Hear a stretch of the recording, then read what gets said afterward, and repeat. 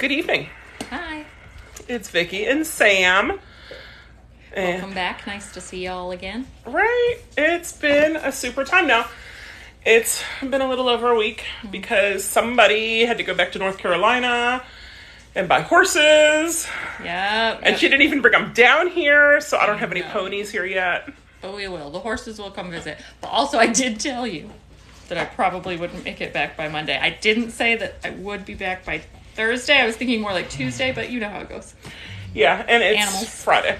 So. Oh, is it Friday? Yeah. It's Well, I was here yesterday afternoon. Yep, you were. And then you had a basketball game yesterday. Oh my gosh, yes. Orlando Magic versus Denver Nuggets. We're cheering for the Nuggets because I'm from Wyoming, and Wyoming doesn't have a basketball team, so. So we have to cheer for the surrounding states teams. Yeah. But Magic won. Because they're Florida residents now, so that's good news. Yeah, most of the time we'll be Magic's fans. We're going to try stuff. You can cheer for both, and whoever wins is the one you claim you cheered for the most. People get really angry about that. People get salty. Has anybody ever been to, let's go get Mini Highlands? Don't tempt me. That's Holly. Oh my goodness, don't tempt me, Holly.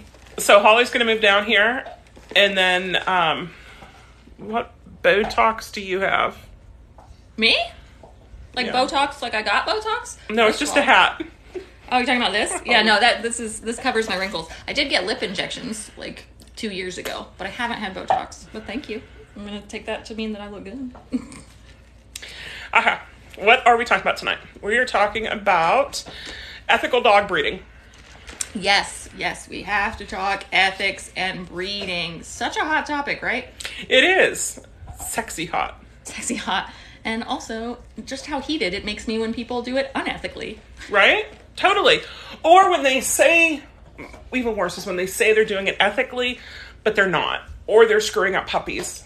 And that irks me very much so. Yeah, especially when you're so committed to service work and puppies that are going to turn into dogs that serve the public and help really make it where people can live their lives to the fullest, or at all in some cases. Yeah. I would get it. And the breeding that you do and how much work you put into ensuring that you are getting all the little boxes marked as far as what you can do to ensure that we get to that goal. We want to tick everything. Yeah, tick everything. Tink, tink, tink, tink, tink. And not like Lyme disease ticks. Yeah, definitely. And the fact that we have 2 litters of puppies coming up next week, and we had them at the vet yesterday for their x-ray, and yes, oh my gosh, I had somebody ask, like, is it safe for them to get x-rays? No, it's not safe for them to get x-rays. That's why we do it. Yes, of course it's safe for them to get x-rays. Why do we do puppy count x-rays? We do the 1 x-ray set. They did 2 shots because they are huge, and it's so we have an idea of how many puppies. When Princess, it was the easiest because it was 2 puppies. So we are not waiting to see if there's more puppies coming and wondering and worrying. So if we get 1 puppy and we know that there's at least 10 in there, yeah. But what if we're thinking it's 12, but we do the x-ray and there's only 6 puppies in there? Then we don't have to. What would be the option? The other alternatives is to do an oxytocin shot, not oxycodone. We don't do that. Oxytocin shot, which could hurt the puppies before they come out if it's too much, and the contractions could be too much for them because it goes like this. Or we pack up mama and babies because you can't leave the babies here, and we drive to the vet and we get the x-ray taken halfway through delivering. What if we're on the way there and more puppies start popping out of her? So for us, what we've started doing is about 5 days before they're due, well, day 58, so I guess it's about a week before they're due, we go and we get into the vet and we get a puppy count x-ray. Plus, it's something fun, and I have been this patient for 8 weeks on waiting and wondering, and I figure we've all earned it. Yes, we've all earned it. It's just as safe for them to get x-rays as it is for me or you. Do you want to be doing them just for flippantly all the time? No, but you can get an x-ray. We don't do weekly x-rays. No, you can do one. You can do one. It's one. So, yeah, and then people, of course, always comment on our stuff about adopt and shop. And it's like, you realize that people who are the adopt and shop crowd are ones that don't like dog breeders, period. they only like crappy breeders because that's the dogs that end up in shelters are the ones whose breeders won't take them back. The ones who don't have contracts that enforce them. So, every time I see that, I'm just like, aw, bless your heart in the mean Southern way. Yes. And I'm all about adopt. I want you to adopt ethically, and I want you to shop ethically. I don't care which one you do. But in the world that you have created here, where you can really build the perfect material to have a service dog from, why would you risk... it's just not where we're at. We're not going to adopt puppies when we can breed them beautifully and ethically and ensure that they don't end up in those shelters where, where the people from the adopt don't shop crowd are trying to prevent them from being. They won't end up there. And there's great rescues, but there's also slim shady rescues, right? Oh, yes. I have experienced, in my time in rescue work, I have experienced unethical rescues and just unethical adoption facilitations. Yeah. Even if the rescue's doing great, the person that they have facilitating their adoptions or that particular foster home may not be everything you wanted it to be or everything you needed it to be. Right? And whenever rescues start joking, wink wink, about breeding dogs so they have more dogs and they can sell puppies faster than they can sell adult dogs, and they're importing them from other countries, claiming that they're meat dogs. Because, really, who's going to eat a Chihuahua? I know we like to eat wings, but, really? Ugh. So, just do it right, guys. I don't care what you want.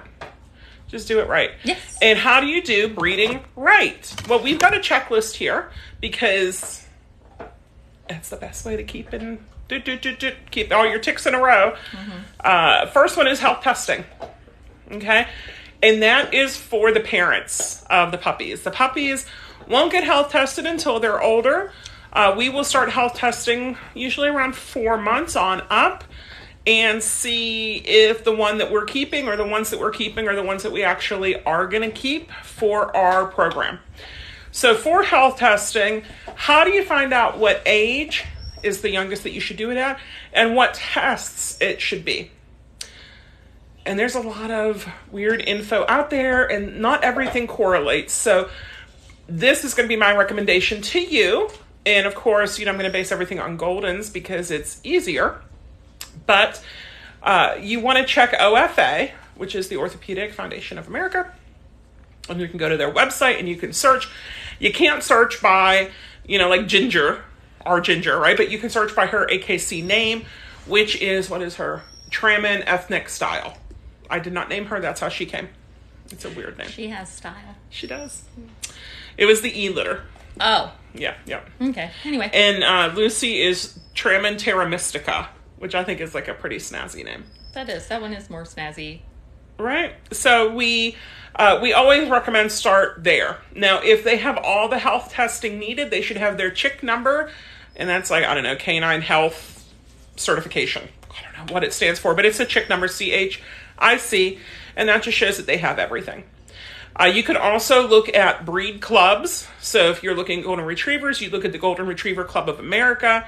And the Golden Retriever Club or the specific breed club is what tells AKC this is what we require. But you should also be able to look on the AKC site for what the health testing is for that breed. Oh, yeah, definitely. I was about to ask, what about if they're not doing Golden Retrievers? Where's the first stop? The AKC, to see what testing they recommend for that breed. And then if your breeder isn't doing it, well, maybe that's run away. That's not one you want to use. Like, a lot of times, and I'm not going to pick on doodles, but most doodles, I have yet to meet a doodle breeder who does complete health testing. And I've done podcasts on this before. I've done lives on this before. And I usually have a doodle breeder who would come on. I mean, not always the same one, but like doodle breeders would come on, or in our professional groups would have people who come on and they're like, hey, my doodle breeder or this breeder that I know does complete health testing. And I say, fantastic. Please send me what it is that they do, or just give me the website and I can look it up on my own. And every single time, all they do is they'll just do a genetic panel and claim that that's full and complete health testing. And it's not. Canine Health Information Center. Thank you, Holly. Nice. So what's the difference between canine health testing and the genetic panel? So with the health testing that we do for Goldens, we look at hips, elbows, eyes, and heart. Eyes have to be done annually. Heart has to be done over a year old. Now, here's the funky part about heart, because we're going through it right now, because we have 4 dogs who are over a year. And we want to make sure that we get their heart checked, but well before they're 2, because it's hard to get into a cardiologist to do that. And you have to go to a cardiologist. So if you do an oscillation, which is just to listen to, it's okay. But what they're wanting is an echo. Even though that's not what the Breed Club says, that's going to be more the gold standard. And I've talked to some cardiologists about it, and they're like, no, just do the oscillation. And if we hear anything that needs an echo, we'll do the echo. Whereas some of the people online are like, nope, get an echo. Just get an echo. Get an echo. So that's what we have to decide. If you came up to someone that was, and you found out, like a potential breeder, and you found out they were doing an echo, not the oscillation, you'd say, all right, you're going above and beyond. That would be an impressive thing for your breeder to be doing. Yep, most definitely. And it's not like it's out the dog any, because it's an echo, so it's like an ultrasound type of thing. And it works. So you've got that, and the eyes have to be done annually. Oh, so if you've got like a breeder you're looking at, and the parents of your litter that you're going to pick from are 4 and 5 years old, you should expect to see 4 and 5 eye tests, at least for golden retrievers. Yes. Now, for sometimes, like when COVID came, it was hard to do them. Okay. Because everything shut down. So, some people got a buy for that. We got a buy actually last summer. Lita and Ginger they had their litters last summer. And they're, Aladdin and Hercules, and they were due. Like, we had them ready to go in. We had them signed up for an eye clinic, and they came into heat, and they got pregnant. And I wasn't going to bring them to an eye clinic when they're pregnant. So, we got a buy on that, but as soon as they were done, we found one, and again, it took a couple months to get in, but we got them. But at done. Most, if your dog, you can excuse one missed eye exam. Yes. If you've got a 5-year-old stud dog who's only had one eye exam, now my eyebrows are raised, and it's not the Botox. Right? Well, hopefully it's not the Botox, but yeah. So that's what we look for with Goldens. And then, health testing, x-rays, hips and elbows. Elbows, it's just x-rays, right? But hips can be done through OFA or through PennHip. And what OFA does is it'll look at the picture of the x-ray, and for prelims, one of the vets looks at it and says, I think it's this. And apparently they will judge puppies a little harsher, and they will judge Goldens a little harsher. And guess what? We have golden puppies. So they're judged like double harsh. But for the adult dogs, when they come in, they go to 3 different vets. Apparently, they change them out monthly. So they'll give a guess, their estimate of it, another one's estimate of it, and the third, and then they take the average. So if you have a good, fair, it's going to be a good. If you have a good, excellent, it's going to be a good. Okay. And that's how OFA does. It's somebody's opinion. Okay? Well, 3 somebody's opinion, then they averaged. Yep, 3 somebody's opinion. Whereas for PennHip, it's a measurement. But how they have to do PennHip is they take and they adjust the hips, and they'll take pictures. So the dog has to be sedated. And some people will sedate for the OFAs also, but not everybody. But PennHip is supposed to be better. But we were debating, do we want to do PennHips with the puppies? They do pull on the hip joint a little bit. It's not supposed to hurt the dog, but the puppies don't have the muscle that'll help hold it into place. So while we've done some, we don't want to subject our puppies to that. So our goal right now, what we're doing is we are doing OFA prelims anywhere from 4 to 6 months old, or when we can get in. I have a vet that I like for it. So we'll get those, and then when they hit 2 years old and 1 day, we can schedule them for their OFA finals and for their PennHip. So then we have both informations, and we can look at those and decide if this is a dog that we feel would be a good dog for breeding. Yeah, because we only want the best, right? As here, we only want the best. And I'm speaking to you guys as if I know that you only want the best as well. And if you're looking for the second best, then this isn't your podcast. We're here for the best. Right, we do. The best for service work. That's what we focus on anyway. Yes, I want the best, because people who have a disability do not need to have a dog with a disability. They need to have the dog that is going to help them to live the most normal life possible. Yeah, normal, Yeah. And for some of them, it's to live any life at all. So there's not room for mistakes with these puppies. And if there is something along the line, we want to catch it. Because maybe there are things that happen that, God may strike us with a puppy that ends up with some kind of eye condition, even though both parents were tested and tested and tested again. And we don't see that until that puppy is 6 or 7 months old. Well, then that puppy is retired from the breeding program, or maybe can't perform for the person they were set out for. So now we have to find that person a different puppy that will... Yep. And we wouldn't know that if we weren't doing all the testing. And it actually happened to us. And if you guys remember Apple from our Snow White litter, she was our keeper girl. And we had her eyes tested between 4 and 6 months old. I think about 4-ish. And it turned out she had something in her eye. I don't remember what it is.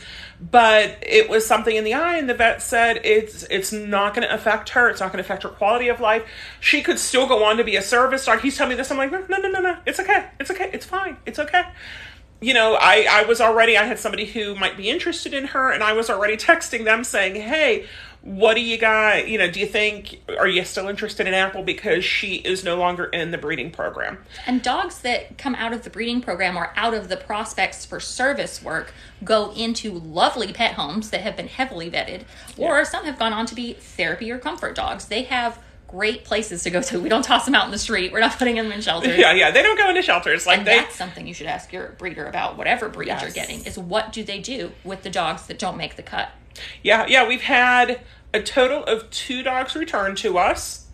And 2 dogs, the owners decided it was too much work with the service dog. And so we discussed it, and they found a new home for the dog and contacted us, and we contacted the recommendations and approved them. And so it's not that everyone worked out perfect. Yeah. And you've had a dog. Didn't you have a dog that you kept he had severe health conditions, right? And you Bucky.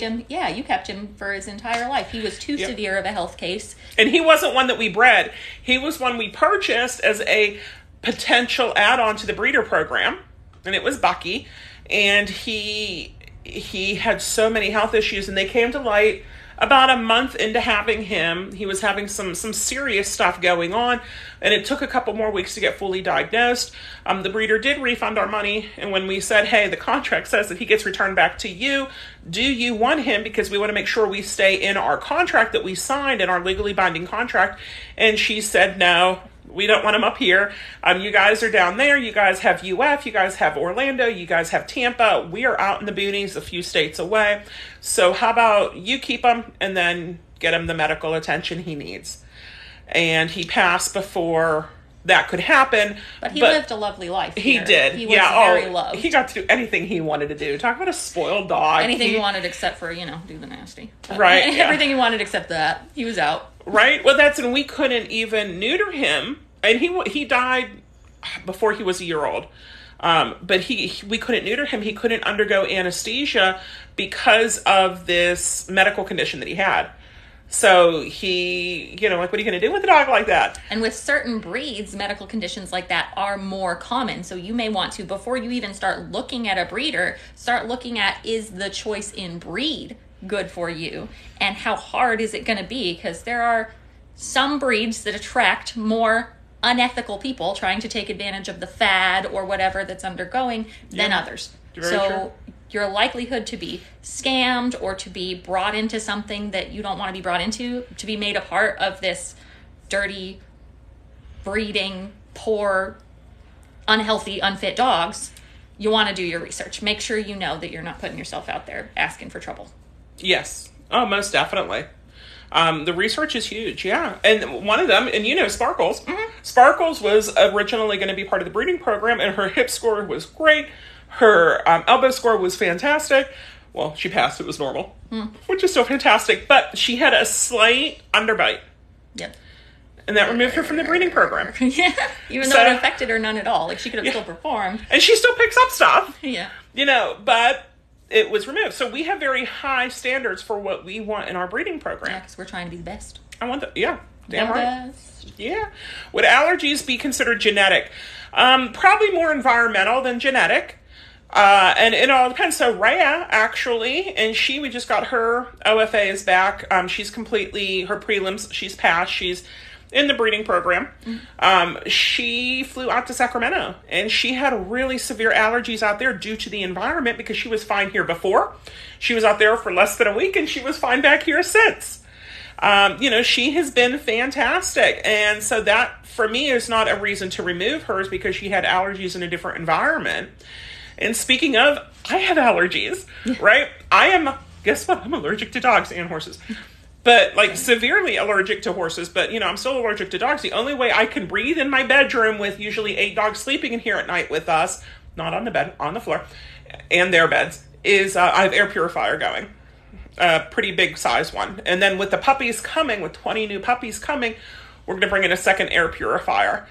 Because if not, I can't sleep and I can't breathe. And you know what? It's really nice to be able to breathe. Yeah, if you can't breathe, I don't know what I'll do. Right? I'll have to move out to a little RV. Yeah. Yeah, you Me can and move Bird. in with us. Okay. We'll make Ray sleep on the Happy floor. Black History Month. Yeah, it is Nice. Black History Month. All the players on Orlando Magic's side last night at the NBA game were wearing special Black History Month sweatshirts. Nice. I thought that was pretty cool. That is neat. What about food allergy sensitivity? A lot of times that depends. Here we have not had food allergies and sensitivity. We feed Purina Pro Plan 3020, and we'll feed Farmina Puppy Ancient Grains. And we don't have food allergies. Now, we notice when we switch them from the Purina to the Farmina, their stools will get a little soft. We give them Propalectin, or we'll give them a probiotic or the Purina Fortiflora, and they firm right up, and we're good. So we don't have food allergies here. I know some owners, when they go home, they do, but a lot of times what we've noticed is they're the owners who want the dogs to be on the bougie food.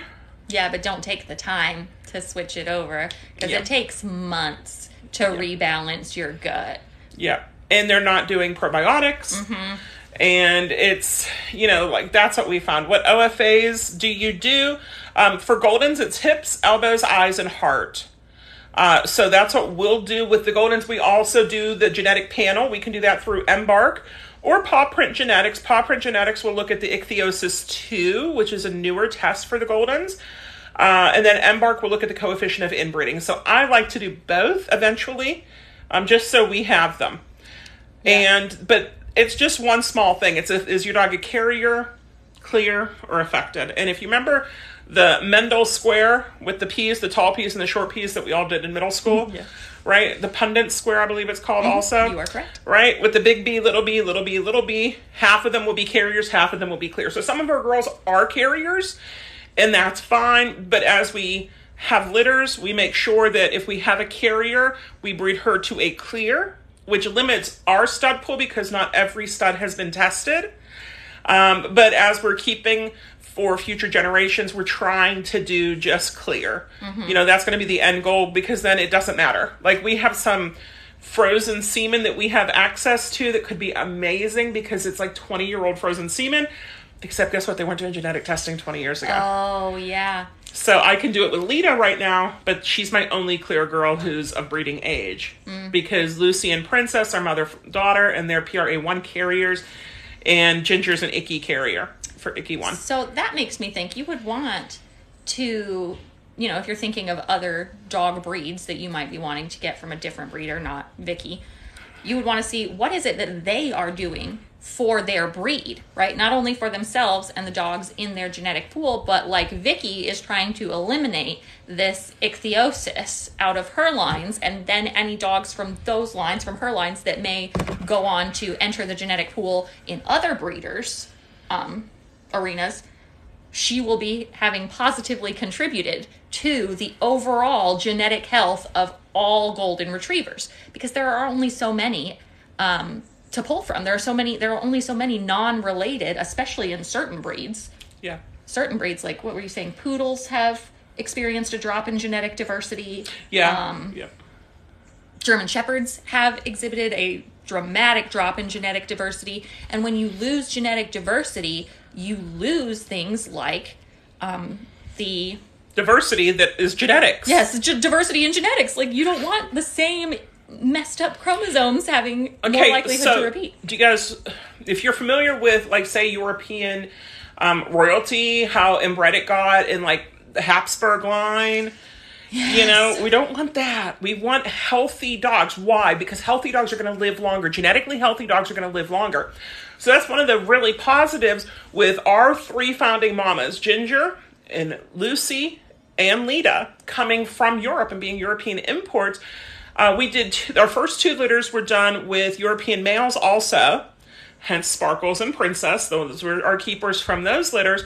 But since then, we have done American show lines. And what we found when we were doing the embark is our coefficient of inbreeding cut in half or more. Some of them cut about, more than half, just based on doing the American show line and European show line. And we're getting really gorgeous dogs who are very smart, and they love to work. So that's what I really like. It works out really well. Perfect. So I would maybe consider looking into what health problems plague your breed, the breed you intend to purchase for yourself, and then ask your breeder what they are doing in their position to combat that. What are they doing for the breed to help combat whatever health problem plagues them, like the blindness in Great Danes, or, you know, the skin issues in bully Poodles breeds. have that too. Dobermans will have the DCM, the dilated cardiomyopathy. Dobermans are very, very unhealthy as a breed, as a whole. And that's why whenever we had Candy, who was working as my personal service dog for mobility, and we were just going through health testing for her for doing her job as a service dog, and she was coming back amazing with everything. Her hips were amazing. Her heart was amazing, you know, and it was very unique to find a dog who was as good as she was, that we had to breed her. Like, we had to do that for the breed. Dobermans have so many health tests that they have to go through. And, you know, we had done 1 litter, and the puppies, it wasn't good. The puppies were not born alive. So we did 1 more litter to see, and those litters, that litter, I think about half of them went out as service dogs. And then half of them went as pets. Yeah, Del Willebrands is another one, which is a blood clotting disorder. So it can be very difficult for some of these breeds, some of these purebred groups, because they do have a closed stud book, a closed gene pool. Yeah.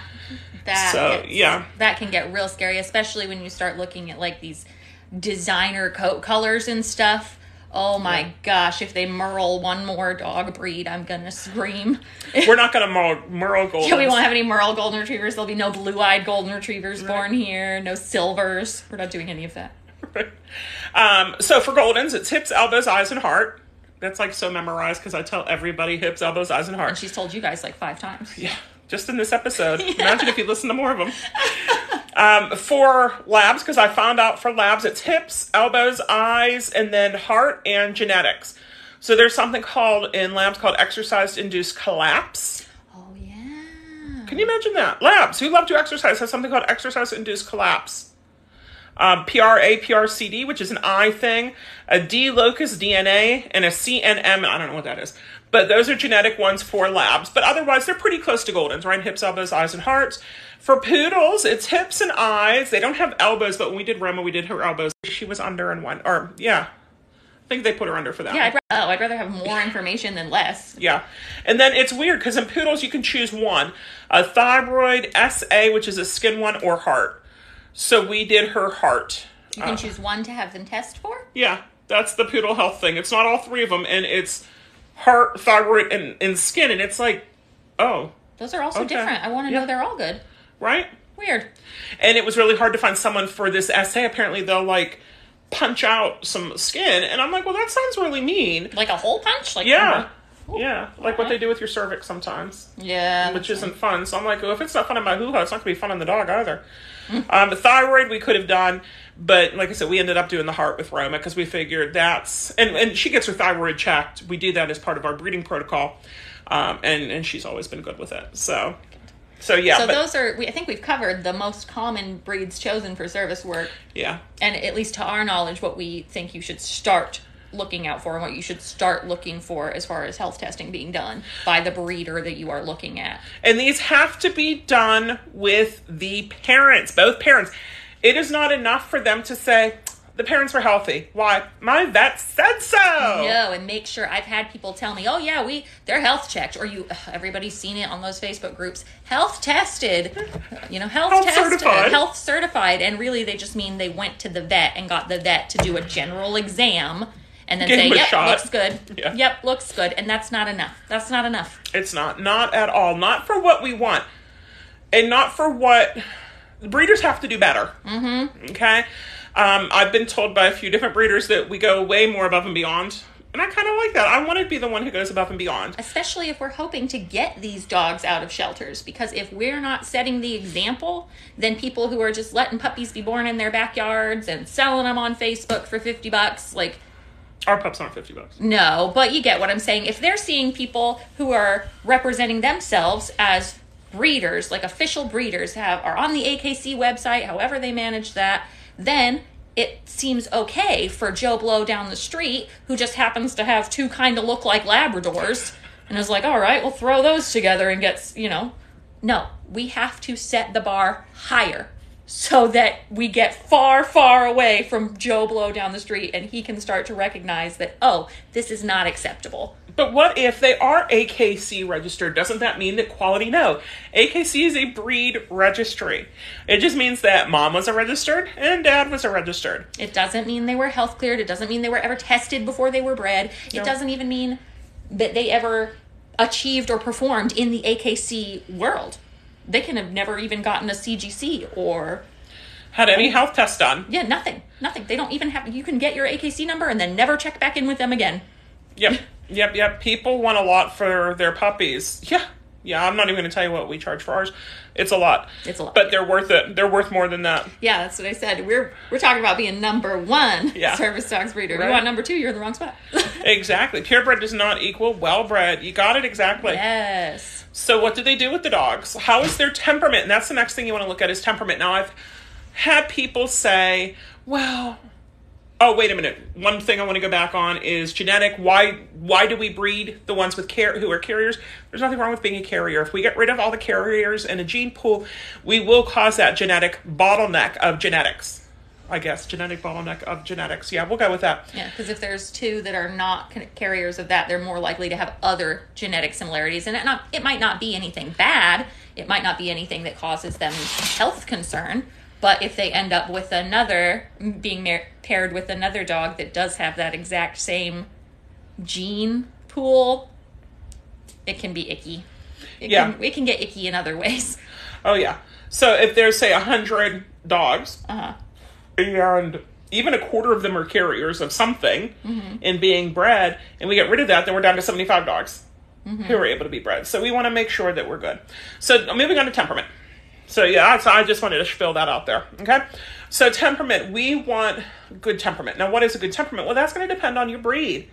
For Goldens, you want the typical, in your mind, a Golden temperament, loves everybody. A burglar comes to your house and your Golden meets him at the tennis ball with, I love you, you're the best in the world. Right? You might not meet the dad. We met AJ for the first time earlier this week. She came down to visit, and AJ is the father of these two litters and the father of the princess litter, and we hadn't met him in real life. But he has performed extremely well in the show ring, and that isn't something, extremely well. That is not something he could have done without the proper Golden temperament, because those judges do judge the temperament. And they go like this, to check their nuts, and they didn't get turned around and bit, so yay. Yes. And in those high levels of competition, like maybe at your local, shows, if you're just going for fun, the judges might not judge your dog as harshly on things like temperament. If you go, you get best tail wag. Yeah. But if you're winning like AJ is, best Golden Retriever of 2021, they for dang sure made sure he had a Golden Retriever's temperament. Yep. And that's actually not the first time we've used the best of. We used Stone, was dad for our mermaid litter, and he was best Golden in 2018. So we were like, well, we have Flounder and Sebastian from that litter, and then we have Bosco, and then we're going to keep probably 2 girls and a boy from this litter. So if we breed, how can that work? And it's kind of exciting. It is exciting. It is very exciting. But yeah, temperament, and you want to be able to remove the dog from the breeding program at any time. And it could be for a health reason. It could be for a temperament reason. You're also probably not going to meet the daddy, and it's okay. It's okay. well, the dad's not on property. The dad's probably not going to be on property. No, because we're trying to spread genetic diversity, right? Yeah. So we import dogs, semen from different states. Shuttle in dog semen from different states to help with that. Next question. So how do we, if we ask the breeders, like these people who go to get puppies from somewhere other than us, and they go, what kind of temperament testing are you doing for puppies? What would be an alarming response? What would make you turn around and go, nope, not this guy, not buying from you? So I was going with a friend, and we had to do a video call for litter. And the puppies, there were 3 males that she was looking at. One of them came in, was all nice and confident. Another one came in and was scared to death, hugged the wall and peed himself. And the other one came in and did the same thing. Did you ask the breeder what kind of temperament testing did you do? Well, we were telling her this is what you're going to do. So we had sent her, this was a few years ago, so we were going to do Volhard, but it was a week early. And so we're watching those and we're like, oh my. Now, as I talk to people, when I talk to stud owners, I like to get some information, how are they doing? Tell me how he is around people. Is he a happy dog? What do you like to do for fun with them? And if it's, he never leaves the house. Why doesn't he ever leave the house? How is he when you go to the vet? Oh, he doesn't like to go to the vet. He's very scared. Well, that's not going to be a dog that I'm going to want as a stud. I actually had a phone call once from a woman who wanted me to rehab her aggressive Rottweiler male. He was super aggressive. And then she's like, oh, well, he just had a litter, and he's the dad of this litter. And then she wants to donate me a puppy from this super aggressive dad. She wanted to donate you a puppy? Yeah. Give it to you like a gift? Yeah, for Hope. She wanted to donate so he could go on to be a service dog and help people. And guys, that genetic stuff is key. I think they take looks from dad. So then think about it as a reproductive thing, right? If the baby comes out and doesn't look like dad, dad's going to be like, I don't think that's my baby. Yeah. So I think when they come out, they're going to look like dad. And I think temperament is going to come more from mom. But some of that stuff, guys, is genetic. Yes. Well, no, it's not. It's all in nurture, not nature. No, it's both. Or herding dogs wouldn't be able to herd just because they see goats. Yeah. They wouldn't be like, I know what to do here. That light switch just flicked on. Yeah, anybody who's spent any time around herding breed puppies knows their mamas are not sitting out there teaching them what to do. Yeah. They come out and they start going for it. Yeah, they do. And it's beautiful to watch. And same golden retrievers. If the puppy is not just friendly from the start, then it didn't get the right basements. But basement puppies are dogs who are pretty much ignored. And that's not good. Now, one of the great things with us being a 501c3 nonprofit is we get volunteers. We get volunteers who come in, who'll spend time with puppies, who'll play with puppies. We have people who come in just to cuddle the puppies, which is pretty awesome.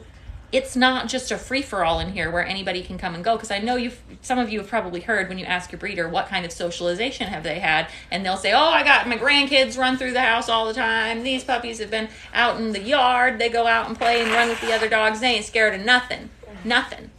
That's not what we want to hear. I want to hear what was your socialization protocol? At what mile markers in their development were you introducing things like loud noises, different forms of touch, different spaces within the home? I don't want the puppies to have spent their entire 8 weeks in the same room. In the basement. Yeah, in the basement.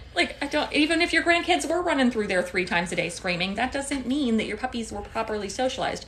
I tell people we start training these puppies at 3 days old, which may sound crazy, but it's what we do. We have a set schedule that we keep that ensures that these puppies are not only, we've given them the best genetic possibility we could by all the testing and everything that you do with parents, and oftentimes you can look back and see grandparents' testing scores. Yes. Which is pretty neat.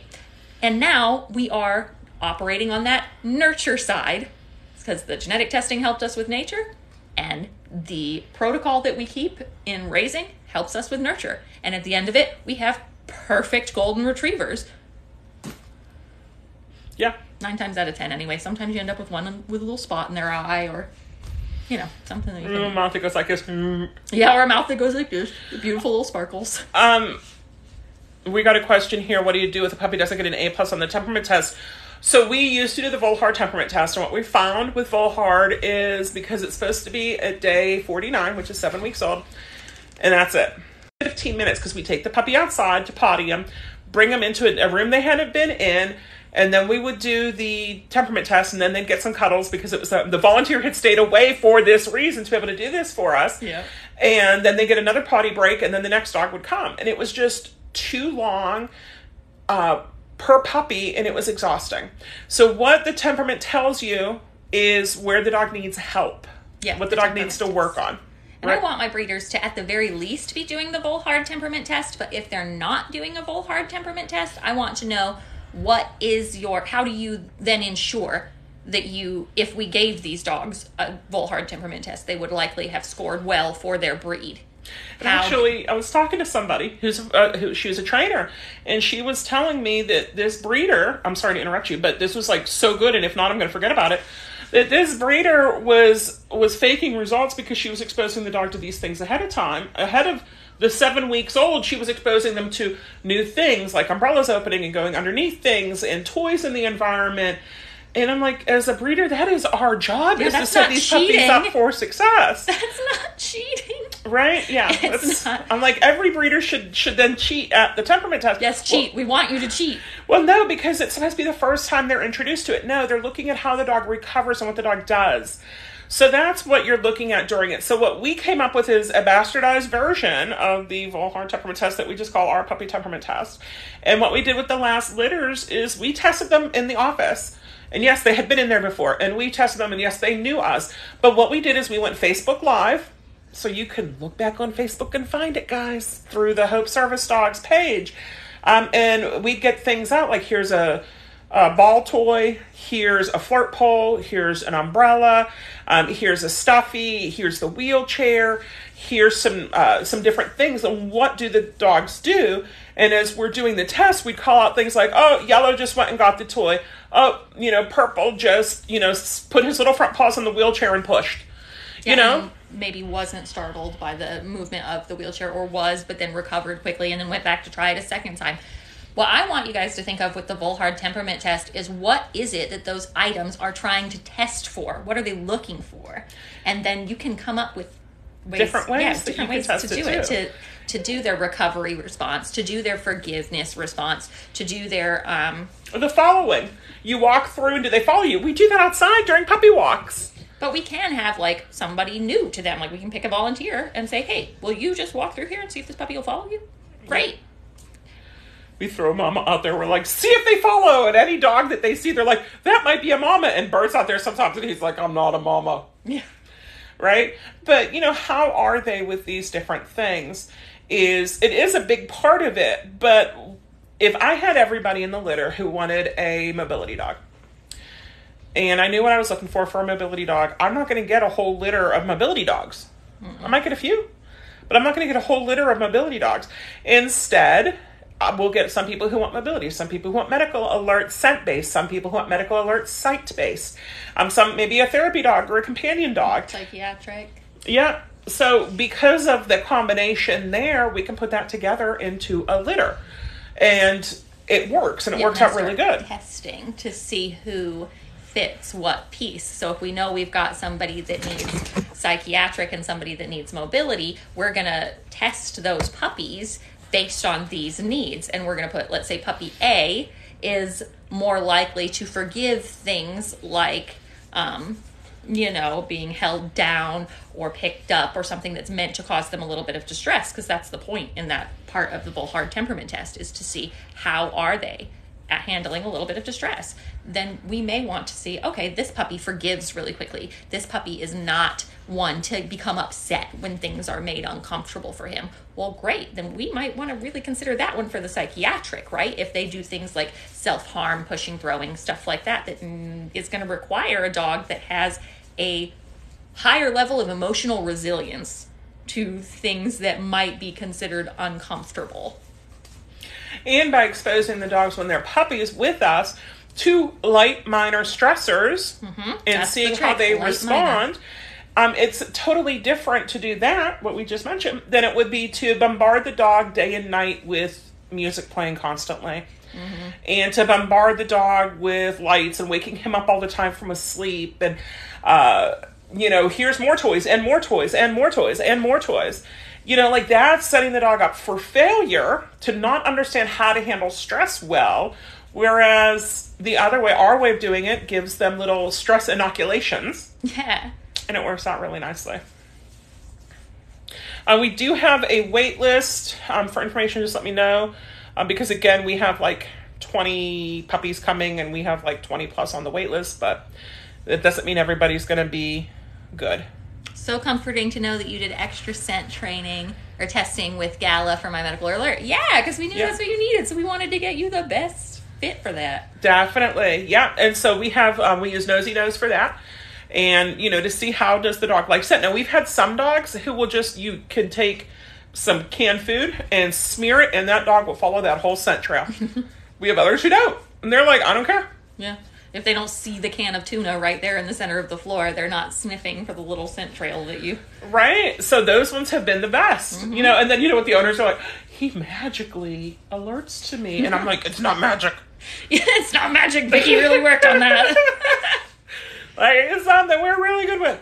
So, health and care. So, what we do with the mamas, when the mamas come into heat, even before they come into heat, there's 5 supplements that we start adding to their food. And then that is fish oil. Okay, so that's for the omegas. Probiotics, vitamins, blueberries, and folic acid. Okay, those are the 5 that we'll start adding, and they will be on it until the puppies are weaned and go home. They get off of any glucosamine and any extra calcium. So no more milk, no yogurt, nothing like that. No pudding. And they get pudding later, which is why I said pudding, but it's not like the pudding that you're going to buy at the store for yourself. Oh, it's not like the Dole or Yoplait or... Right, it's Yoplait. No, it's not. It's the one that, with the probiotics for people who can't poop good. No, I'm kidding. It's not. Don't buy that for your dog. don't feed your dog probiotic pooping pudding. Probiotic pooping pudding. We're going to market it. Progesterone test we'll do for the dogs. We will also check brucellosis. Ours have always tested negative, but we like to have that on record. So we will do that every time. We will do thyroid tests, and we will start them on Baytril to take care of any raging infections or little infections of the hoo-ha. Okay? We have a quick question I'm going to throw in there. In the market for another SC, what would you need to look for in a cardiac alert dog? So for me, I would want a dog that is attentive, and readily reactive. So a dog that can... Reactive the nice way, not reactive like... Yeah, reactive the nice way. I mean, readily reactive, and it does not take a lot of stimuli to get their attention, right? Because if you're wanting a cardiac alert to your heart rate, you need that dog to be very sensitive, right? Because your heart rate isn't... So I'm going to cut Sam off and say, if you're looking for a cardiac alert dog for dysautonomia, that's all you got to do is tell me that, and I will find one who's good for you. Oh, okay, a lot of people they'll tell me, I want a cardiac alert dog, I want a blood pressure alert dog, or I want a pulse alert dog. And my first question to them is always, but do you? Because you know what? I feel wonky a lot of the time. And the last thing I want when I'm feeling wonky is for my dog to be bugging me saying, hey, you don't feel good. Hey, you don't feel good. Hey, you don't feel good. Hey, you don't feel good. I know I don't feel good. Leave me alone. Just lie down. Right? So I would rather have a dog who does medical response and medical recovery, retrieves, and deep pressure therapy than a dog who's like, hey, it's happening again. You know what's going on again. I know you can't do anything about it because we're just waiting for it to pass. But hey, can you imagine if Bert did that? No, he'd just be in your lap constantly. You wouldn't be able to get anything done. I prefer not to do medical cardiac alert as well. Yeah, so it's something that if you really want it, but if you do, we do look for scent-based because that's what we go, right? So that would be scent-based. Now, I've also talked to people who will tell me they have seizures, but they're not like seizures, epileptic seizures. Sometimes it'll be a seizure of non-organic origin, I've had people tell me. Or as we try to drill down to it, because I'm not saying like, but are they really seizures?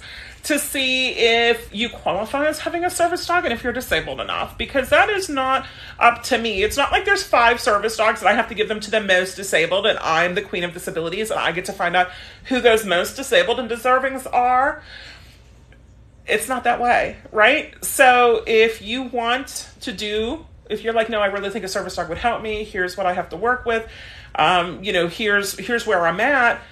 we get to talk and we get to see if a service dog is right for you. Maybe it's not right for you at this time. Maybe it is. I don't know. But totally lost my train of thought. I tell you, they took Adderall off. What was that, like 2 months ago? And man, those effects are really kicking in now. Or maybe I'm just really tired. You have done a lot today. Oh my gosh. Yeah, we did school career day with Bert and with Clover.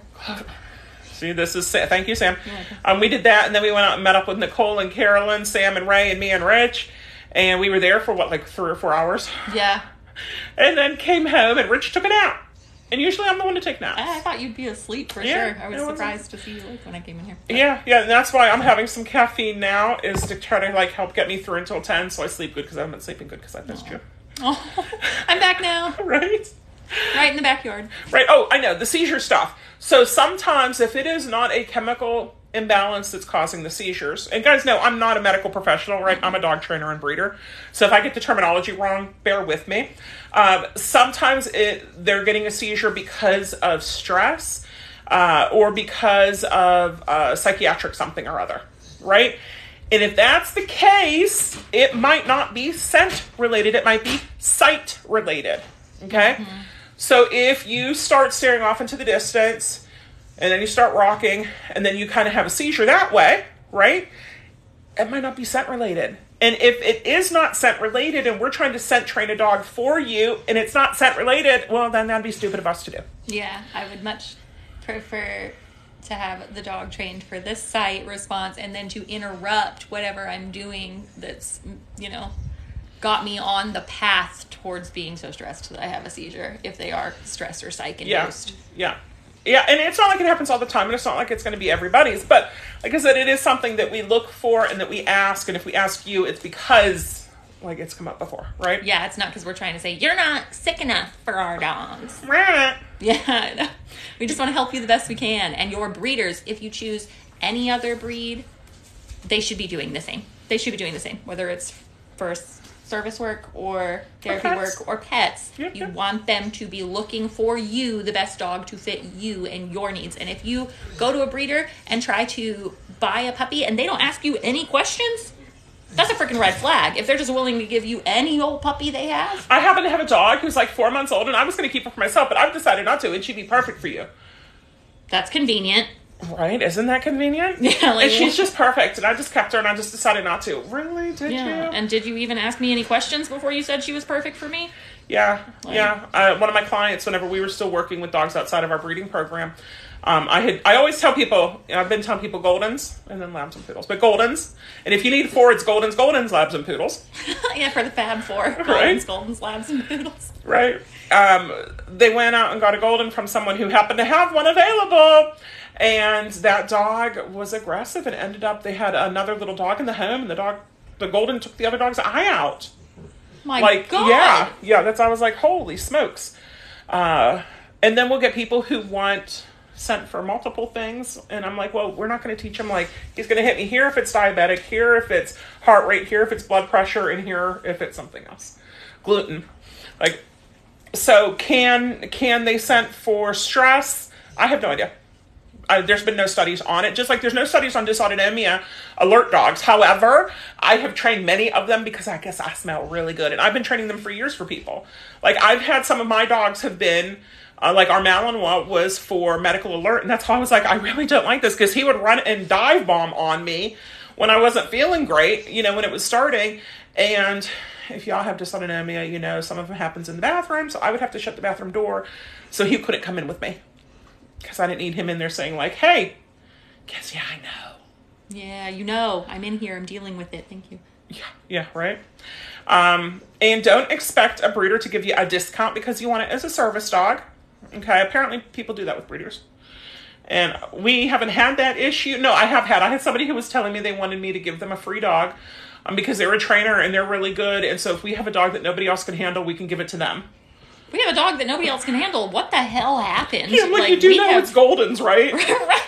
Also, did you not just hear everything we talked about that we do to ensure that we don't end up with a dog that nobody else can handle? Yeah. Lordy. Cortisol, that's a stress hormone. It could be, and you get people who are like, oh, you can train for this. And that's why I just say what we do is we teach the dogs that scent has meaning. Okay. And then we teach them this is normal and this is not. Yep. So a lot of times you don't need it, but you might in the beginning say like, oh, I don't know if it's this, that, or the other, but y'all figure it out. Yeah, you'll figure it out for sure. I have stress-induced narcolepsy without cataplexy, so I will lose consciousness. And my service dog, I still to this day don't know if she was alerting on scent or behavior, but she could always get to me and always either interrupt whatever to get me on the right path where I did not lose consciousness or be there for when I did. So she was able to perform her tasks, but I don't know if it was based on scent or sight. I just know she did it. Yeah. Yeah. And I was able to train it to where she would respond. But I still don't know. Yeah. If she could pick up on the scent before I was doing whatever she was seeing, but... Right, and she might have done it maybe on scent. Maybe the next one will do it on sight, too. Mm-hmm. You don't know. No. So, the best we can do is what we do. But like I said, I see some of these baby trainers. I'm like, oh, honey, that's not how it goes. So hopefully they'll live and learn and then get loves. Yeah, I got super lucky. My retired service dog is 11 years old, by the way. So all of this was when I first started using her as a service dog. It was before I had even delved into the realm of service dog training for myself. Or for myself and other clients. So training my own service dog was the first one. Can you train for ketotic hypoglycemia? If that's diabetic lows and highs, I've done diabetics before, diabetic alert dogs. I usually recommend them to somebody else now who specializes in it because with that thing, Dexcom, I just don't need them as much. Like most people go for Dexcom because you're not going to wait 2 years to get the Dexcom to work. And yeah, is it going to be accurate 100%? No, Mom just actually had to come because I do have glucometers here and she'd given me her last glucometer, but she had to calibrate it to make sure it was accurate. And then they had to change stuff up because hers was reading like 300 instead of like 100, which is really bad. Turns out like it was messed up somehow. So they got a new Dexcom in because they had switched who was supplying it, but now it's all fine. And it turns out she wasn't in the 300s for a couple months. But sometimes they're not going to work. Will a service dog help as a backup? Yes. Do you want to spend $20,000 to $40,000 on one? That's a lot of Dexcoms. Yeah, that's a lot of Dexcoms. And I get, we were talking to someone the other day who I recommended the Dexcom for, and she said it's her young son was who she was wanting the service dog trained for in conjunction with the Dexcom, just so she could feel, and her young son is nonverbal, and like there were lots of reasons that she would want to have every base covered. Yes. Yeah. I don't have a problem with that at all. But I want you to set yourself up with the best service dog prospect that you can, because it's worse than spending $20,000 plus on a service dog. It's finding out that service dog's not going to do the job. Like, how terrible. They don't give you refunds. Yeah. Mm-hmm. So we do everything that we can to make sure our dogs are successful. We also, for the mamas, was appropriate exercise and rest. Like our mamas who are preggers, oh my gosh, they're so huge. Like, yes, they'll get some run around outside time. They are. But they're not going to go play ball with everybody. No, and they're not playing like with the younger, more rambunctious puppies. We don't want them knocked into. Yeah. So like we have a 7-month-old, like a year plus, and like a year and a half and a year and a half. And they can go outside kind of and play, but we try to keep the mamas inside. And now that if we get to Monday or Tuesday, they can safely deliver. They're not due until Wednesday and Thursday. So they're going to have an easy weekend inside in the bedroom here. And that's where we're at now. Mm-hmm. And Bert's in here too. He's actually the one in the whelping box. As long as everybody's chill and cool, they can keep living just normally as if they did before they got pregnant. Yeah. But we do make sure that they don't go outside. When Bert goes outside to have his rambunctious fetch session with Rick, we're not letting the 7.5-week-old pregnant or the 8.5-week-old pregnant mamas go out there with him. Yeah. No. But whenever everyone else gets crated, I don't crate these guys. They get free run. So like we went today to meet up with a friend, and the mamas were free. Mamas and Lucy were free. We had Bert, and the other ones got crated. So that's another thing about ethical breeders is how do they live in the home, right? Because I've seen so many breeders that have these beautiful kennel setups, but the dogs never actually live in the home. And to me, for some breeds, that I guess could be fine, right? But I don't care. I don't care if it's a Malin. Like my Malin one was a home dog. Yeah, both of them. Mm-hmm. And I mean, that's what I would want, but I Yeah. know there's crazy people out there that are like, no, I want my dog purely for sport. yeah, He's I gonna want to be go a- get them, sport them, and put them back when I'm done. Well, Yeah. yeah, what type of life is that? And I know, like, I specialize in service dogs and all, but there's a reason I specialize in service dogs, and we're doing Goldens. Yeah, 'cause we and don't that's wanna because, yeah, mine live in home. Like, we'll often, we have 2 whelping boxes up now, so check our TikTok out. We're going to be doing some video walkthroughs to show you the whelping setup. But we have 2 giant whelping boxes. One's 4 foot by 6 foot, one's 4 foot by 4 foot, set up in our bedroom. And they will be here for at least the next month. Yes, they will. So, like, we've got the setup going on here. And if not, we would have, while we're doing this, instead of having 3 dogs lying by us, we'd have 8 dogs lying at our feet. And that's a typical thing that happens. We've had people coming out this week to meet up with us. We'll meet them out on the patio. We have 8 dogs lying around our feet out on the patio. Like, my dogs are house dogs. I do not have kennel. Like, kennels outside for them. Nope. When I was a member of the dog club up in Gainesville, we were at somebody's house for one of the matches. They have to do a fun match in order to do the AKC show, which is the one that brought them in the money. So you could do one of each a year at the time. And she had a beautiful kennel built outside. And she was saying something about how only one of her dogs is allowed inside her house and the other ones have to be kennel dogs.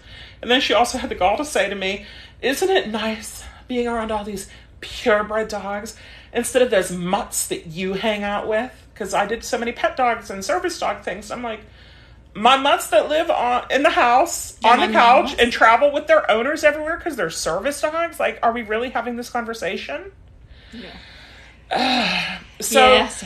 yeah. They're not So all where are the created dogs equal. at? Where are the dogs at? And can you see where they're at? And I get that you're not going to be able, you should not be able to just walk into the whelping room and say, I want to see exactly where these puppies are, because we are trying to prevent the spread of disease, and these little babies are particularly susceptible to certain things. So don't be offended if your breeder says, no, you can't actually see the whelping area. You can't actually see the babies, but you should see, how are the other dogs living? How are the dogs that aren't the parents of your litter living? And if they're in crappy conditions, then the chances are your dog's parents were probably in crappy conditions too. Yeah. Yeah, most definitely. Yeah. And yes, I have crates for the dogs, and I will put them in crates because they should be able to be in Crate crates. train. That's what we're doing, is crate Yeah. training, not locking up merchandise. You know, we're not storing, what do they call it? Theft control. Yeah, it's not theft control, or we're not taking inventory. You know, we're not locking up the inventory when we put the dogs to bed. They'll just go in bed. They're just Yeah. going to be crate trained. Yeah. They don't live in there. Right? Well, yeah, they live in the bedroom, but when mamas come, it's just mamas allowed in here for the first few days. Then usually Gypsy's the first one allowed in, and the mamas are very protective. So we go very slow with it, but that means that every time we open up the door to the hallway, there's every other dog there waiting, and you have to, like, walk around them, and they're like, oh my God, you're back. So then, you know, sometimes at night they're in the hallway, sometimes at night we do put them in crates during these, you know, like, week. But yeah. And we just train them as their babies. Like the puppies that stay on for the training programs get Yeah. kennel trained, because that's what you Yes. that's what you do. And Most if definitely. you are getting from a breeder who is claiming to offer training as well, Yes. look at the results of their training. Go through, see if you can get some references, see if any of their former litters have gone on to do anything spectacular, if they have Facebook or social media, like someone from their former litter. And it's 2023, guys. They better have social media. What is up with these breeders having these web pages from the 1990s? Yeah, I don't know what that's about. It's terrible. Like, it does not cost that much to do your own website. It doesn't take that much to have your own website And it that's adds updated. a layer of transparency, right? Yeah. Having everything out, not everything, but lots of things out there on social media, and having a platform that people can interact with your former clients on. Yeah. Social media makes that possible. With all the breeders that we've gone through with different things, only one of them has a Facebook group. I mean, we've had for a while. But and then I could see why, is they don't want them to know each other. And I'm like, that's sad. Yeah. That's scary sad. I mean, some of them are older and they just don't understand this newfangled technology of computers. Proof and I get is that. in the pudding. That's right. That's right, Holly. The proof is in the pudding. But if you never see the pudding, if they're hiding the pudding, It's because it's the poop making pudding. yeah, it's the poop making pudding. Bruh. So yeah, but where are the dogs kept at? What conditions are they kept in? Do they do C-sections or natural? We do natural deliveries as much as we can here. We've only done one C-section. That was Candy because the first litter was born dead for the Dobermans. So the second litter, we did a planned C-section. And it's very controversial. However, why we do natural is, one, it's easier on the mama. Two, it's easier on the puppies. We've had really good luck with puppy survival. We do lose a few. I think we lost 2 puppies last year. But I think, did Rich say that was the first ones you'd lost for the whole year? For the whole year, for the whole year. So, yep. So it happens, and it's heartbreaking whenever it happens. Yeah. But I like the lower stress that happens when the puppies are born here. Like I said, they're born in my my bedroom. We've got a TV. You know what we do is we play Disney movies. So this is the Pocahontas and the Princess and the Frog litter. So guess what movies we're going to start with watching, right? So we watch those. We'll put on different movies. We'll put on music. When they're whelped onto fleece mats. And so when the puppies start to root to find mama to get something to eat, they have fleece. They have some grip for their little feet to hopefully help with better hips, which will help everybody out in the long run. You know, I've seen breeders who the dogs are born onto quilts or blankets or sheets or boxes, cardboard boxes, or newsprint or unprinted newsprint, or towels. That is not where I want my puppies whelped. I want my puppies whelped onto the fleece bedding. And if you look at the whelping boxes right now, there is a whelping mat on top of it, and that's to keep it clean because my dogs will jump into it right now. But once the puppies start coming, that gets removed. Yeah, so when I said don't be expected to be shown, like to be able to go into the whelping space, you should still be able to see it if you want. You should know how those puppies are whelped, what materials are they whelped onto, and then what materials do they live those first weeks of their life on, because formative, especially for hip development, knees, elbows, you want to have the proper surfaces underneath those puppies' feet. Yep. Most definitely. And then we'll start about 3 days with the early neurological scent, the early scent introduction, and with adding some obstacles. We add some rolled up tiles as bumpers. We'll add some egg crate foam. We'll add some sensory tiles that are from like little kids. We'll start adding those in. Princess got Bucky Bear, which was a gift from one of Bucky's dear friends. And once Bucky passed, it is now Bucky Bear, and he goes in and he'll be in there with the litters, and it's this big stuffed teddy bear. And he's Bucky Bear, and it was so cute because Princess would put her puppies on Bucky Bear's legs and like leave because Bucky Bear was babysitting. Right? But yeah, so it works out really nice. Create valleys for them. You betcha. That's a good idea. Anything that can get them to use those little legs, get the legs underneath them, positioned correctly as they should be through development, and get them experiencing those light stressors that we talked about earlier. Achievable stressors, achievable goals, right? And awesomeness whenever they get them. So what happens when they go over the hill and into the valley and over the hill? They get mama and food. Yes, so they learn that there is reinforcement for overcoming that light stressor. Yep.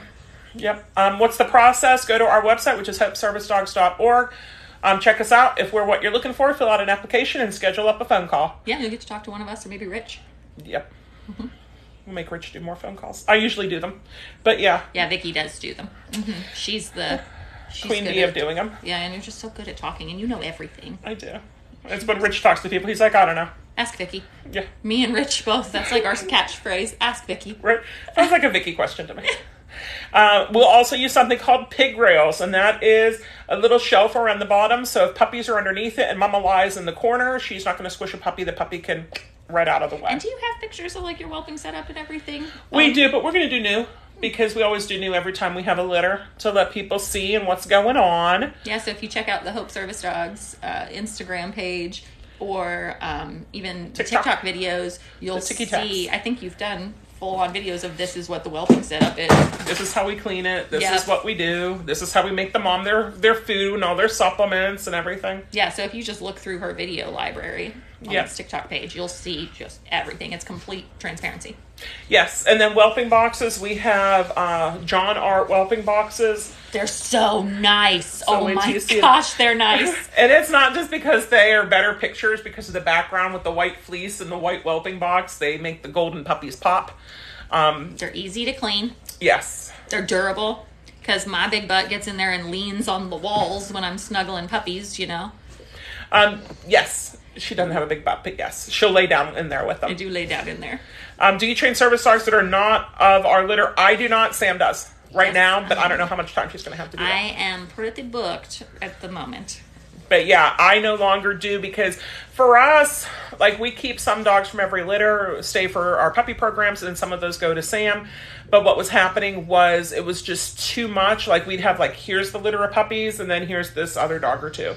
And as we knew what was coming down the pike, I wasn't taking in dogs, but we had some already on the books. And it was a little bit of a headache for me, because, like, I know what these guys are working on. Now this dog has to work on something different. And then these guys, and then that dog again. So I was like, no, we're not doing any others. It's just easier to focus on what these puppies need. You have so many moving pieces and parts here to this operation that when something that doesn't fit into exactly it's not the right cog. Yeah, it's not the right cog. So when it comes in, it kind of throws a wrench in everything. Can you open the door and let Lita out? I think she might have to potty. You want to go potty? And she can't come out over this way, so she has to go out that way. I'll take her all the way out. Okay, thank you. Come on, Lita. So health and care of the dogs, what's going on. Puppy development is going to be next, so I can hold off a little bit for Sam for that one. But so if you guys have any questions, now is the time to post them, and I will see what I can answer. But yeah, we want to talk about puppy development. Now, did you know the highest amount of learning is going to happen between 4 and 16 or 14 weeks old? 16 usually, right? Between 4 and 16 weeks old, the highest amount of learning is going to happen. So 8 weeks old is when puppies go home. If you have somebody who's trying to send you a puppy home before 8 weeks old, run for the hills. Okay? We've got some dogs in before that. We'll get clients who would get dogs in 6 weeks old, 7 weeks old, and, they can have issues. However, I have mamas here. I have puppies here sometimes. So for me, it's a different story. For you guys, don't take them unless they're at least 8, maybe 10 weeks old. Just for the best with the mama. How do you know when a puppy is perfect for service work? When we're done with this, rewatch, because we talked about temperament testing a little bit earlier. Part of it is nurtures, part of it is nature. So the highest amount of learning the first 16 weeks. So that's some of the weeks while they're with us. Then from 8 weeks to 16 weeks, well, that's 8 weeks of learning. That's 2 months, right? But you haven't had a puppy in a while. If you had a puppy, maybe it's been 5 years or 10 years since you've had a puppy. And now you're like, crap, I don't remember what I'm supposed to do. And I have this job that pays the bills. And what am I supposed to do with a puppy? And so a lot of people lose out on that first 16 weeks where your puppy's just an absorbent little sponge. And yes, they will continue learning afterwards, but the highest amount of learning happens that first 16 weeks. So what we do is we do a combo of puppy culture and Avidog. Now, puppy culture is like kindergarten, Avidog's like college, right? Avidog will give you a better rundown of what you need to be doing, and we've done both. And like I said, now we have our own kind of hybrid version of what we like to do. We'll do the early neurological stimulation and the early scent introduction starting at 3 days old. We'll do minimal handling to not stress out the puppy or the mama dog, because that's not good either. Sensory items and toys, which we've discussed a little bit earlier. We'll also do, at 3 weeks old, their eyes are open, their ears are open, they can potty on their own, because did you know the little puppies can't see or hear when they're born, and they cannot potty on their own either. Mom has to stimulate them, which is as fun as it sounds. So they don't get kisses. They don't give kisses during that time to us, because that's gross. At what age is a service puppy fully trained? Are they ever? So a lot of times about 6 months old, our dogs, if they stay with us until 6 months, they're doing deep pressure therapy and retrieve. They're good out in public. They still have a long ways to go. They're only 6 month old puppies, right? But are they a service dog? When you get your driver's license at 16, are you the world's most bestest, goodest driver ever and never make a mistake? But you can operate the vehicle legally. Right, so I tell people it's kind of the same thing with the service dog. It's 6 months old. Is it a service dog in training or a service dog? It depends on your state laws. But some airports will travel a fully trained service dog. Well, a trained service dog. I'm not going to say fully trained, but a trained service dog at 4 months old or 16 weeks old. So it's currently up to whoever's asking why you need it, right? But training never ends. So 6 months old, can the dog work? Yes. Should you expect the dog to work full time? No. The dog must be only part-timing. And to be successful, we want the dog to end up like with an A at the end of every training session, at the end of every day. So how can we get that dog to have an A? How can we set that dog up for success? And then understanding that it doesn't mean that training is over and you don't have to do anything, that you will continue training. So about a year, they're better. 2 years, they're even better. 3 years, you're like, dude, you are my soulmate, and like, I get you and you get me, and this is amazing. Okay?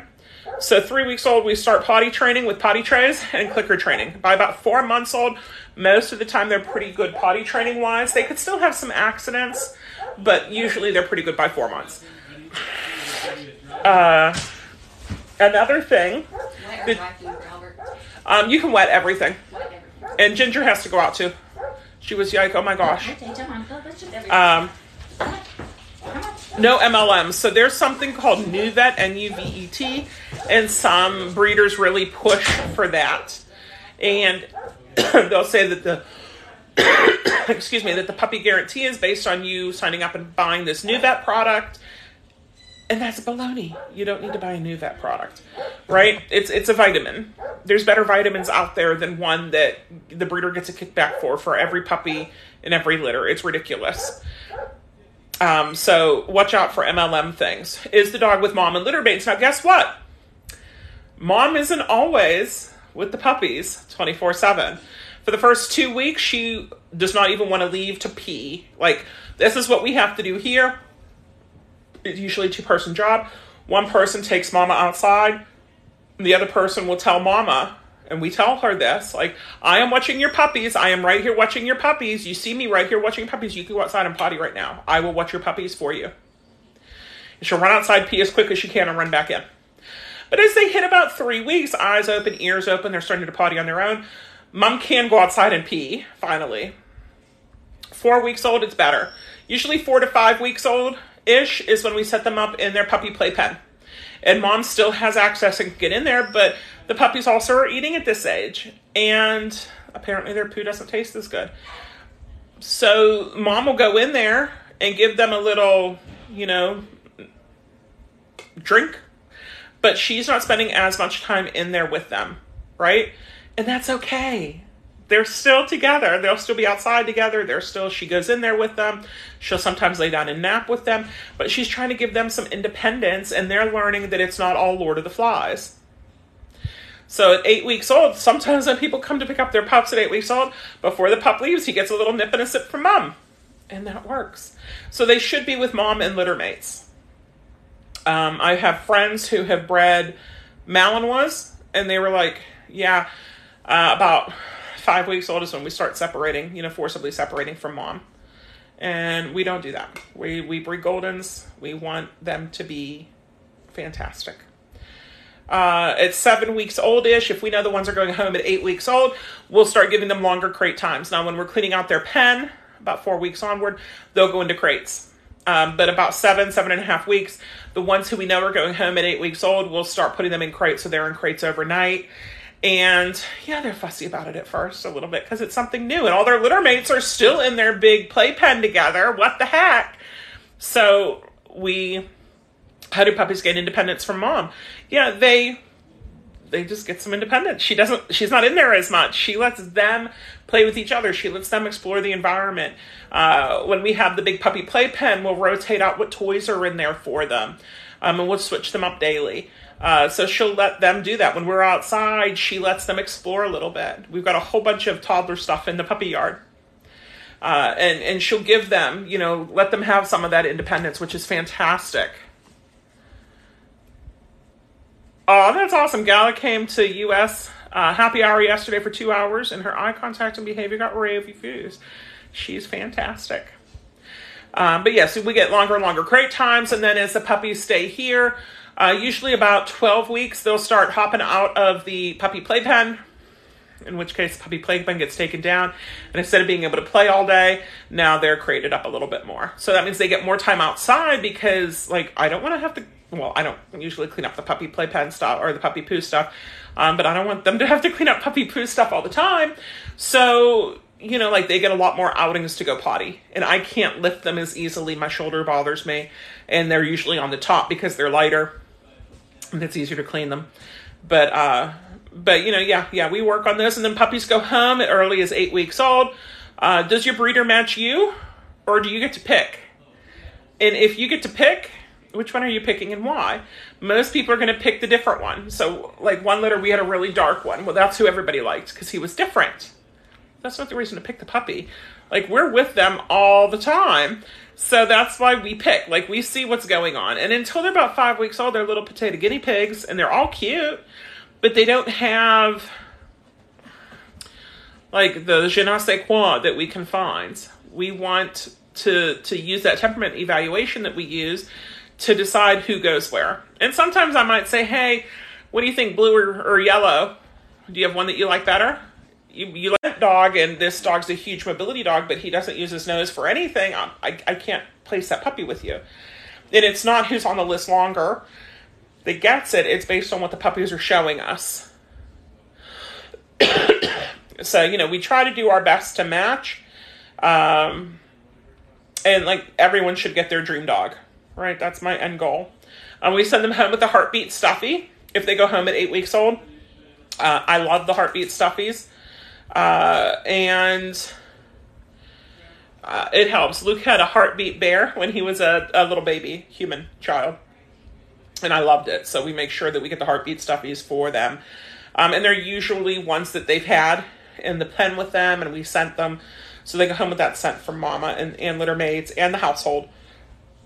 Food, we'll send them home with the food that they've been on.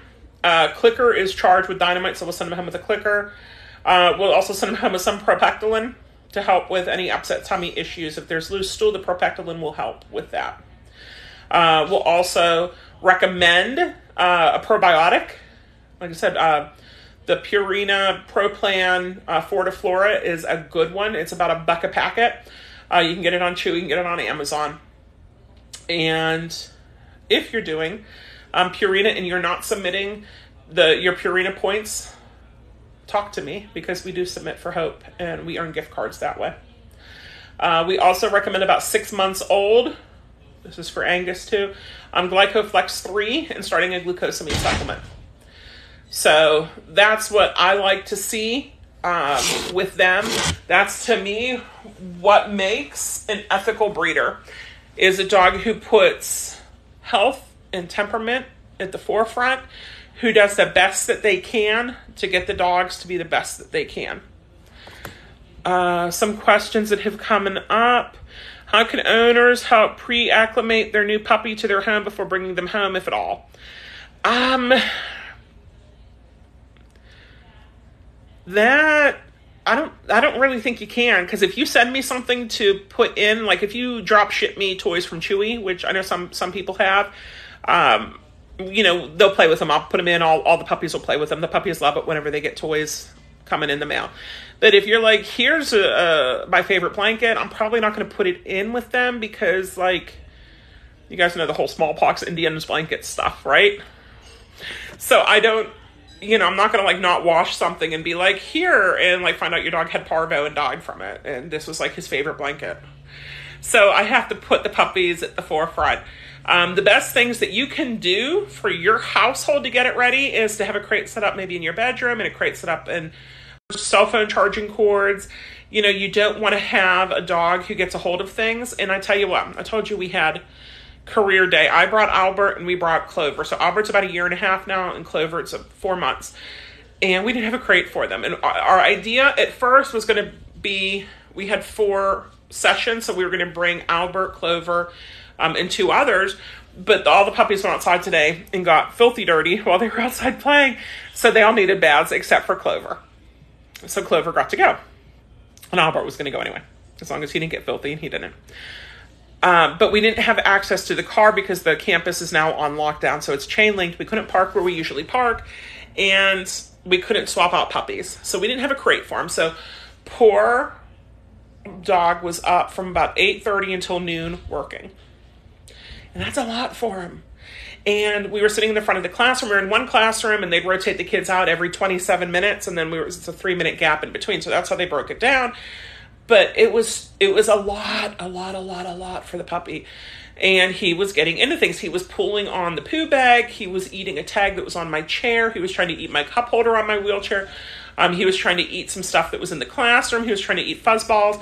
Guess what? He's a puppy. He's going to explore with his mouth. We did not bring a chew toy for them, which was bad on us. Because we were expecting to swap out, and then at the last minute we're like, oh, yo. So, and then we didn't have access to the van, because we could have just popped them into the van and had the van running with the monitor on it right outside the classroom, and it would have gone fine, except we didn't have access to the van like we were supposed to. So it wasn't what I was expecting, but the whole time I was like, man, we could totally use a crate right now because he needs to sleep. And we came home, and he didn't want to even exit the van because we have crates in the van, right? He didn't want to exit the van because he just wanted to go to sleep. And we got him in here, and he has slept the whole rest of the day. So for working tonight, he just gets some fun, if anything, because it's been such a long day for him, and tomorrow is also going to be a very easy day. So I want people to have realistic expectations of what the dog should be doing and should not be doing. And for that, even though we were just at the front, it was a lot of us talking, so it was touch and target stick and under and spin and circle and oops, retrieve. It was some demo stuff, some heel, and it was just easy. It's not, because he's a 4-month-old puppy, and it wasn't easy. Will you have any sponsorship openings? Sponsorship, like people sponsoring us? Yes. If you mean sponsorship as in scholarship, our scholarships are for our online course and potentially for when we do workshops in schools. Those are announced for the schools and the workshops. The online course stuff you can always apply for. If you're asking for a puppy, because whenever Orange County Sheriff made the announcement that we had donated the puppy to them, people started coming out of the woodwork asking, how do we get a free puppy? Well, you know how Orange County Sheriff did it, is they had talked to us about getting a puppy and getting on our puppy wait list, and they wanted to do a puppy program, and they were going to pay for all of it. And I talked to the board, and I said, I really, truly believe that we should donate. And we had Pegasus, and Pegasus was a perfect candidate for it. And so because of that, we told them that we wanted to donate the puppy to them. And they were floored, right? Which is fantastic. But they didn't come asking for it for free, right? If there's a time for it, like I might reach out to people. Oh, yeah, I guess now might be a good time to mention. We do have a dog we're looking for a home for. She will only go as a pet dog, potentially as a therapy dog, or maybe an autism in-home dog. She will not go as a public access service dog because it's Gypsy. And Gypsy was my service dog. She is only 5.5 years old. She's been retired for the last 1.5 years because of her health. Her hips, it's harder for her to get up, move around, and walk. So due to that, I would like to see her hopefully local. But she needs to be in a house with carpeting or runners, preferably with a pool. And that's why she can't go. She can't do the outings. That's why she stopped going out 1.5 years ago. She cannot do service dog stuff, but she has so much love to give. So she was going to remain here and just be favorite auntie to everybody. Except I'll see the puppies will sometimes crash into her and the younglings will sometimes crash into her. And it's getting harder for her to get up. Because I don't have carpet in here because of the puppies. We need something that's easy to clean. Because of my allergies, we need something that's easy to clean and not collect everything. And it's very difficult. So we have a bunch of Corenda dog beds around the house, and it's still difficult for her to get up. So for the right home for Gypsy, I am looking, which it kills you, but I know it's what she needs. So that's one that if you're like, I have carpeting, she's great with other dogs, but it depends on what other dogs you have too, because I'm not putting her in a house with a bunch of other dogs. She can go maybe one other dog, because she's the best. She really is. And she'll love you with her whole heart. So if that's what you're thinking, like I said, her name's Gypsy, message me. Tell me why you're the best for her. Otherwise, I'm going to sign off. We're going to get this uploaded to YouTube, to the podcast. It's up on TikTok, and we dual live streamed it with Facebook and TikTok. Follow, like, share, subscribe, leave us a review, leave us a comment. You can leave us a Google review too. But I know the podcast, you can leave star reviews, and we always appreciate, especially the 5-star ones. We're just a 501c3 nonprofit, guys. But this is Service Dog Success, because we want you to have success with your service dog. And let me know, message me, let me know what you want for our next podcast. Okay? Take care.